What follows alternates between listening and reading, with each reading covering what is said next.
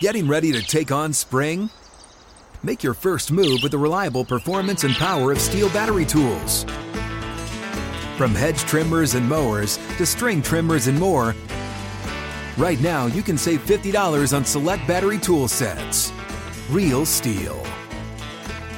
Offer valid on select AK system sets through June 16, 2024. See participating retailer for details. You're a growing business, which means you need every spare hour you can find. That's why the most successful growing businesses are working together in Slack.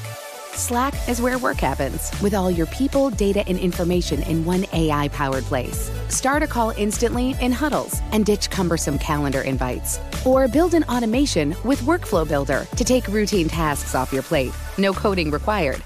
Grow your business in Slack. Visit slack.com to get started.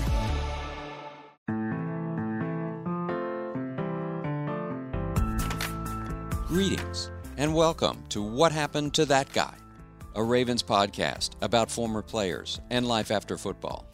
I'm your host, John Eisenberg. When I started down the road of developing this podcast, I figured it would take me to some interesting places.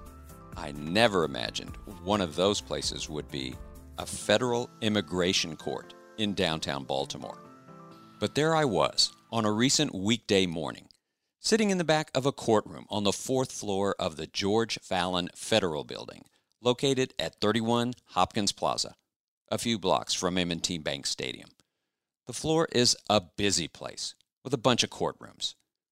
There's a waiting room where anxious families sit with their attorneys, waiting for their cases to be called. The dockets are filled with asylum cases, deportation cases, hearings about green cards, visas. The waiting room and hallways are crowded, really overcrowded. You hear a lot of Spanish. Serious stuff unfolds in these courtrooms. Matters of life and death. I was there for a dramatic case. Typical for the 4th floor, but still dramatic. The case of a woman who had fled gang violence in El Salvador, her home, a couple of years ago. A powerful gang was recruiting her son, and he didn't want to join. Fearing for their lives, the woman and her son had fled to Mexico and eventually came to the United States. Her husband was already here on a protected status designation. The woman was seeking legal asylum in the United States for herself and her son, contending that they'd be killed if they had to go back. The hearing was in a courtroom that was brightly lit and surprisingly small, with just a few rows of benches for spectators. Posters of scenes from America's national parks decorated the walls. Up front, dominating the room, was a large, raised, dark walnut desk where the judge sat, literally overseeing the proceedings. He wore a flowing dark robe and was bald, with glasses perched low on his nose, and he spoke in a smooth, commanding voice. A voice suited for radio, honestly. Looming behind the judge on the wall was a large, circular seal, United States Department of Justice. In front of the judge, just like on TV, were 2 desks, one for each side in the case. At one desk, the woman from El Salvador sat with her attorney.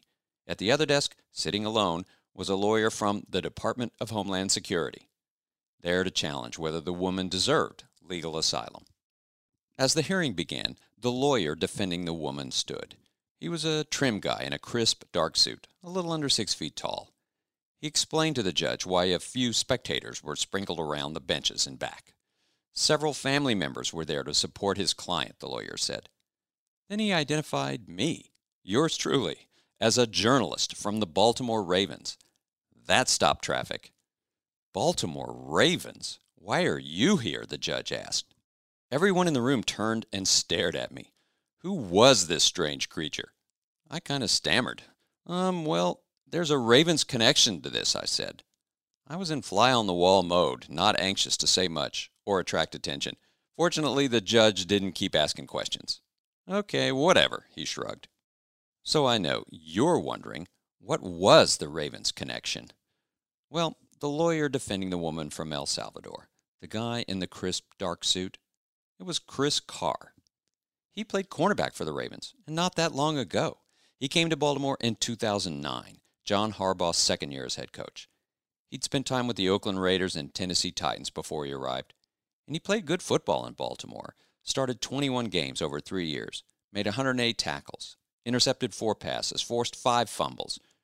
Remember when the Ravens blasted the Patriots in a playoff game in Foxborough in 2009? Carr had a big interception in the first quarter to help turn the tide. Play action. Brady under pressure, throws over the middle, intercepted. Chris Carr has it. 28-yard line, heading to the far sideline, cuts back, and is down at the Patriot 25-yard line as the Ravens have forced a second turnover. Carr's last year in Baltimore was 2011, and he went on to play for 2 more teams, the San Diego Chargers and New Orleans Saints, before calling it quits after 9 years in the NFL. That was in 2013, just 6 years ago, and yet here he was, wearing not a football uniform but a blue suit, and not defending passes, but defending a client in federal immigration court. I mean, how did he get from there to here so quickly? Could the title of this podcast be any more appropriate? What happened to that guy? Let me give you some background. Chris Carr grew up in Reno, Nevada, and went to Boise State for football. We had a long chat recently before I went to see him do his thing in court. I asked him when he knew he would become a lawyer. I knew that when I was 20 years old, Boise State players really didn't make it to the NFL. So my focus in college athletically was get as good as possible when it comes to my football skills. And at that time, I really didn't know what I was going to do after college. I had the attitude that if I can play in the NFL, that'd be great, but it kind of seemed that was a long shot. But I took constitutional law my junior year in college, and once I was in that classroom with the professor and the way he taught and the papers that we had to write, that was the first time when I would get an A on an exam. I had a better feeling than I had playing football. I knew from that point on that I wanted to be a lawyer, and there was never any doubt in my mind.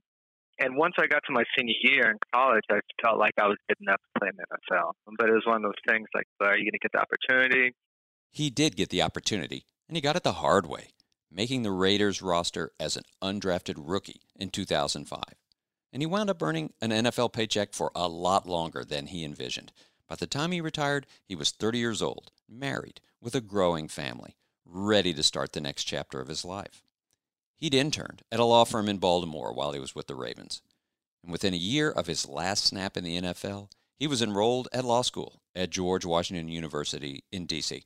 Yeah, I went straight into it. I'm the type of person, I like to be busy. I like to do things. And it was the new challenge, and this is something that I've always wanted to do since I was 20 years old. So you didn't miss football? I always liked new things and new challenges, and so it was just something that was just so fresh for me, and I enjoyed it. So there wasn't any second that I ever felt like, oh, I wish I was playing football. One of his first classes was Immigration Law 1. One day, the professor brought in a couple of GW grads who'd started a small firm in Northern Virginia that specialized in immigration work. The firm was Zeman and Peterson, and that's Rachel Peterson, one of the grads who spoke to the class that day. Here's Rachel. We were there to talk about what it's like being an immigration lawyer and having a small business and doing removal defense, which is deportation proceedings and in asylum cases. And so we went to that class in 2015, I believe, and Chris happened to be in that class. I remember him from the class because he asked 1 or 2 questions and he just seemed really engaged. A lot of people are not. They might be looking on their phones or not really paying attention. And so I did remember him, and he sent us an email after that asking if we were taking interns for the summer. And so in the summer of 2016, he worked as our legal intern. I mean, I guess I should ask, are you a football fan? No, I'm not. Okay. I had no idea, no clue.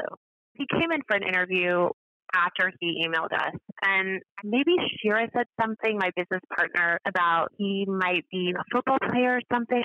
Then I Googled him, and I saw that he had played professional football for a long time, but I did not know that when we first went to the class. Did he strike you at all as like what you would think of as a former football player? No. I hate to kind of generalize people, but all you sort of see is what's in the media or maybe on a reality show or two. First of all, for a professional football player to go to law school, I don't think it's super common. But then for one to be interested in immigration, that was what was surprising to me, that he was interested in immigration. How did Chris become interested in immigration? Well, he's always been an original thinker and a curious person, a heavy reader, a big world traveler. Not your stereotypical tunnel vision, self-obsessed pro athlete by any means.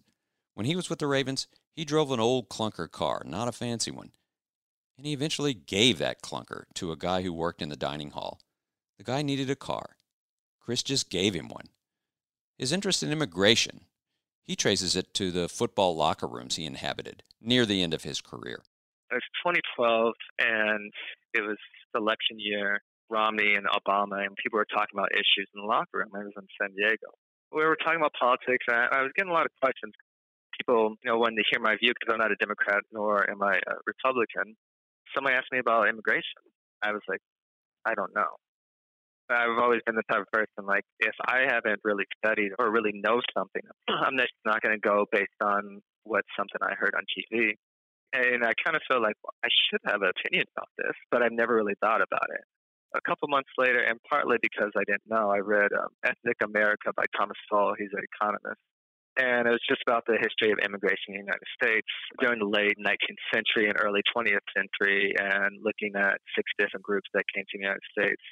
And it was just really interesting to hear how their cultures played a part when it came to how they economically prospered or how they helped out America.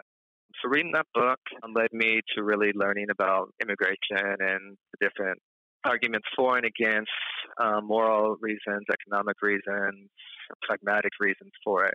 And I just kind of got really interested in it. So once I went to law school in 2014, I said that might be an avenue that I might want to do because I would have a chance to be in court a lot.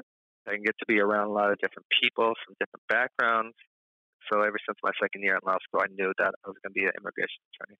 Rachel Peterson and her business partner weren't sure if Chris would be interested in working for their firm if and when he finished law school and passed the bar. But he was. He became a full-time immigration attorney in 2017, shortly after he passed the bar. He's been at it for 2 years now. I asked him to explain what he does. Pretty much all aspects of immigration law. So sometimes it's just administrative, trying to get visas for people and trying to strategize what's the best way to get a visa. Make sure you follow all the steps. We also have litigation, so we're in court. And so that's a whole different ballgame. That's more similar to sports because you're competing, you're in the courtroom, you're making arguments, and the government attorneys are there to try to deport your client. So yeah, I get a contrast of high-stakes work, things that are very, very important. Sometimes I've been sure that if this person goes back, they're going to get killed within a year. Those are the ultimate stakes, obviously. I wondered if the 9 years Chris spent in the NFL helped him now in any way.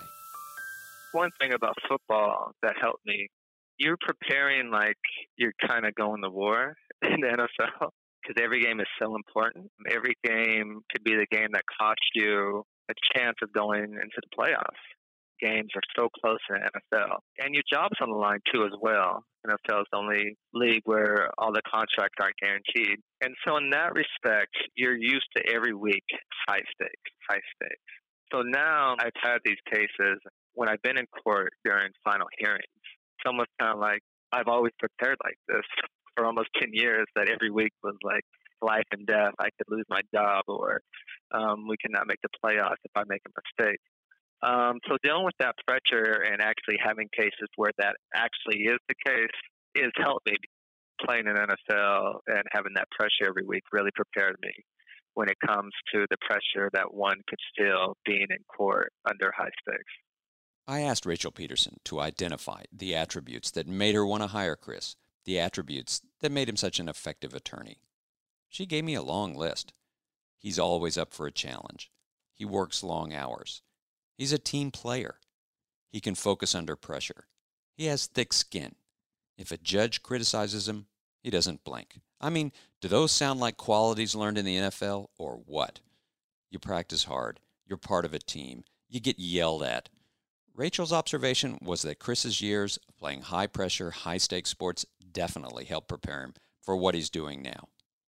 But her favorite part of Chris's story is that he had to learn Spanish from scratch to communicate with her firm's clientele. He's learned Spanish as an adult, essentially by just working really hard. When he was an intern with us, he would come in the mornings, an hour before work started, and just practice Spanish. He had a tutor, and he would go to the library like twice a week to do like Spanish conversation classes. And now he speaks great Spanish. It's better than mine. His vocabulary is wonderful. He works almost all day speaking Spanish. And so for someone who didn't speak Spanish when he talked with us the first time, that's amazing. Chris played for 5 teams in the NFL, but he wanted me to know he enjoyed his time in Baltimore the most. And he wasn't saying that just because he was being interviewed for a Ravens podcast. When I look back at my NFL career, I consider the Baltimore Ravens to be the place at which I had the most fun, the place where I feel like I reached my potential as a player, the best organization, the best coaches, the best teammates, and really the best fans. So after I was released, it was kind of downhill after that. Baltimore was such a good organization. I had so much fun. I felt so comfortable in that locker room. The coaches, it was just really hard to go from first class, everything, to go into a different team. So I kind of struggled mentally with that because you feel like you're taking a step down. When I consider myself as a football player, I consider myself as a Raven first and foremost. They're the team that want to win the Super Bowl every year. They're the team that treating me the best and where I played the best. His football career is something he can look back on with pride. He led the NFL in kickoff return yardage in each of his first 2 seasons when he was in Oakland. He played in 125 games overall, intercepted 7 passes, recovered 5 fumbles, played a lot of nickel corner, slot corner, and played it well. He easily could have transitioned from playing into coaching. But there was one problem. A lot of people who truly love football, they like to get into coaching when they're finished. And they're usually great coaches, especially if they work hard and they're intelligent. Because of your strategizing, you're really competing mentally, and you're coaching and you're working with people. But I never loved football like that, so I knew that I didn't want to compete mentally and day to day to have that type of lifestyle, because I just knew that I could potentially be a good coach, but I just didn't want to have the drive that is necessary to possibly move from city to city with your family for the next 20, 30 years of your life and doing something that you didn't love. Just looking at him now, 6 years after his career ended, it's hard to believe he ever played. His NFL playing weight was around 185 pounds, but once he was done and stopped weight training, he immediately dropped more than 20 pounds. Now he weighs 160. And sorry, but that's around what I weigh, and believe me, no one sees me walking down the street and thinks, there goes a former NFL player. When somebody sees me, they do not think football player. When I was done, I had to get a whole new wardrobe, then my clothes fit. So now, even when people find out, like different parents in my kids' school or anything like that, they're just like, you? You did? How? Especially due to my size, people they can't even register. On the day I went to watch him in court and wound up having to tell the judge there was a Ravens connection to the hearing, the judge had absolutely no clue that the connection was an attorney standing right in front of him. And that hearing, by the way, it went well for Chris. The judge complimented him a couple of times on the thoroughness of the legal brief he'd prepared, basically the written version of his argument. Your brief was excellent, the judge said. Nice to hear, I'm sure. From the outset, it was clear the judge was sympathetic to Chris's client, believed her story, and the fact that she and her son could be in danger if they had to return to El Salvador. The judge also seemed irritated by the government attorney, spoke harshly to him several times. I won't get into it, but there are specific benchmarks a person must meet to receive legal asylum. And after several hours of testimony, the judge announced he planned to rule for Chris's client. But he wanted the verdict to stand on appeal, which he figured was coming, so he asked Chris and the government attorney to submit their closing arguments in writing, a process that would extend the case for another month or even longer. When the hearing was adjourned and everyone started getting up to leave, the judge's curiosity got the best of him. He looked at me and he said, "Okay, so what is the Ravens connection?" I paused. Chris was up front, packing his briefcase. He spoke up. I played for the Ravens, he said. The judge's eyes widened. You played for the Ravens, he asked. Yep, Chris said. I played for them and 4 other teams. I played 9 years in the NFL, he said. There was silence. Wow, the judge said, obviously impressed and incredulous. How'd you get here, he asked. Where'd you go to law school? Chris explained that he went to GW after he finished playing, and then he got out and started working for this firm, and here he was. Good for you, the judge replied. Chris nodded, all business, and headed for the door. I grabbed him out in the hallway. He was going to take his client and her family to lunch. Everyone was all smiles. The positive resolution was life-changing.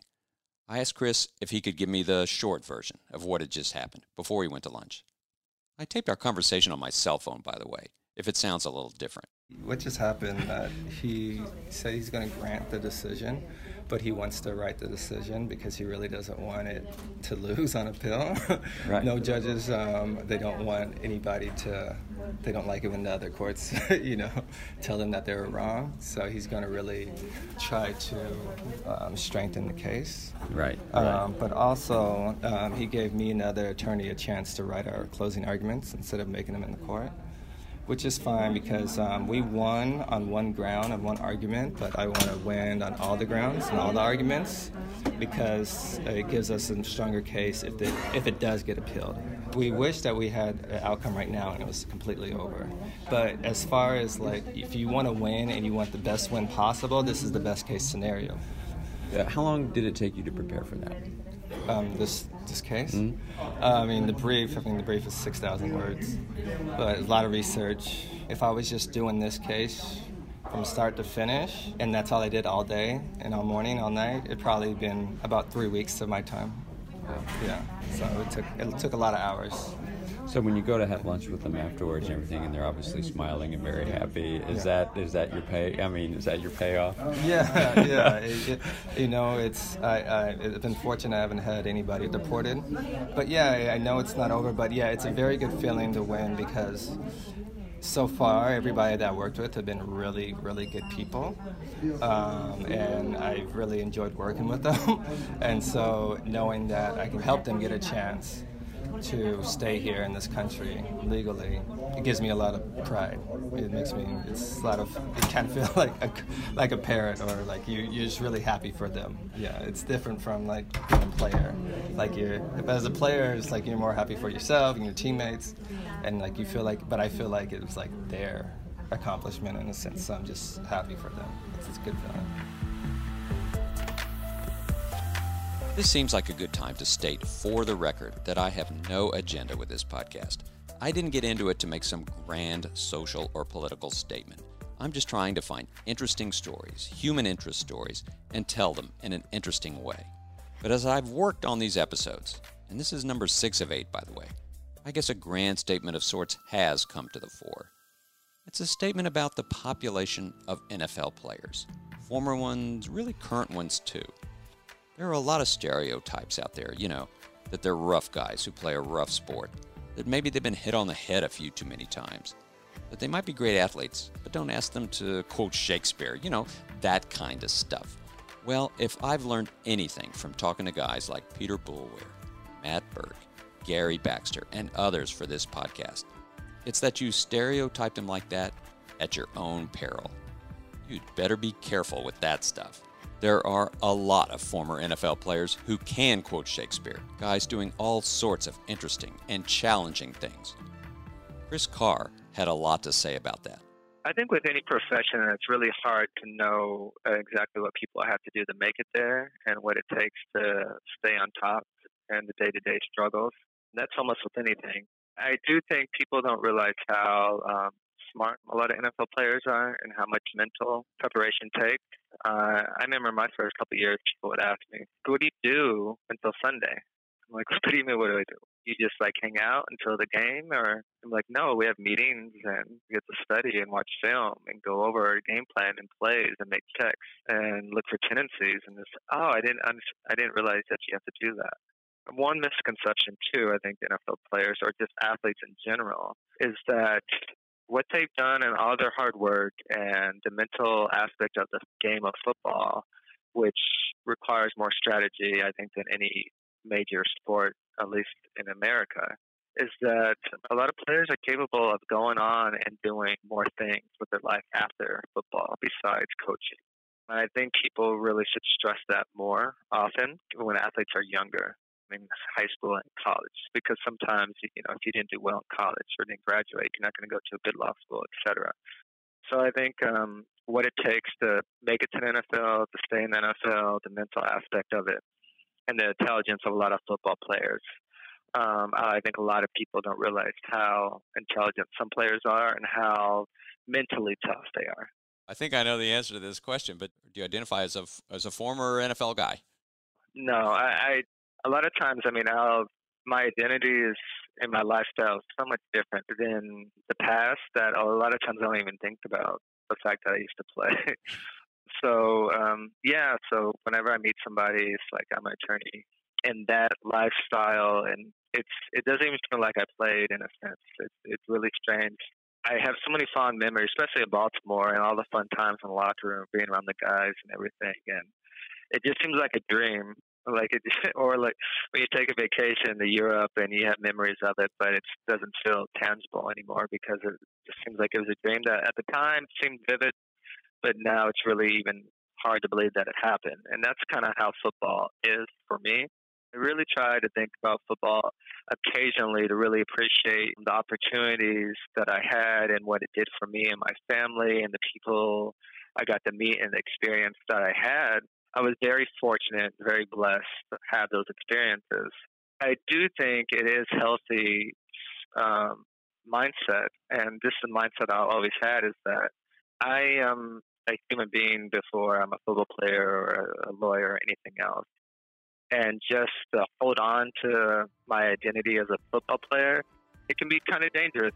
And I think some players probably struggle with that, because if that is your identity and it can never be let go, then if you're not involved with football anymore, it can be a really tough thing to swallow. You can find out more about Chris Carr's career at BaltimoreRavens.com/whathappenedtothatguy. He was a really interesting subject, and I'd like to thank him for speaking to me and for arranging for me to get to watch him in court. Another new episode of the podcast will drop in 2 weeks, and they'll keep coming every other week for the rest of the 2019 season. I hope you find them interesting. The first 5 episodes have generated almost 100,000 listens, which is very gratifying. The podcast is off to a great start. If you like what you're hearing, don't hesitate to leave a 5-star rating or write a review. Also subscribe to it so you don't miss any episodes. This podcast and The Lounge, the excellent weekly podcast from my colleagues Ryan Mink and Garrett Downing, are part of the Baltimore Ravens Podcast Network.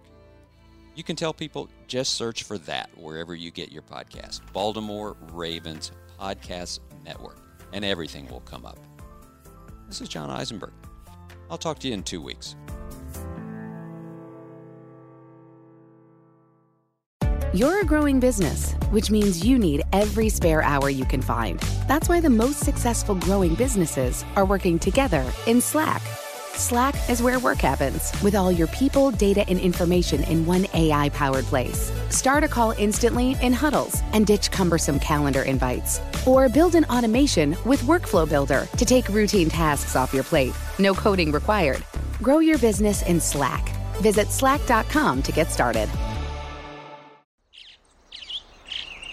Getting ready to take on spring? Make your first move with the reliable performance and power of Steel battery tools. From hedge trimmers and mowers to string trimmers and more, right now you can save $50 on select battery tool sets. Real Steel. Offer valid on select AK system sets through June 16, 2024. See participating retailer for details.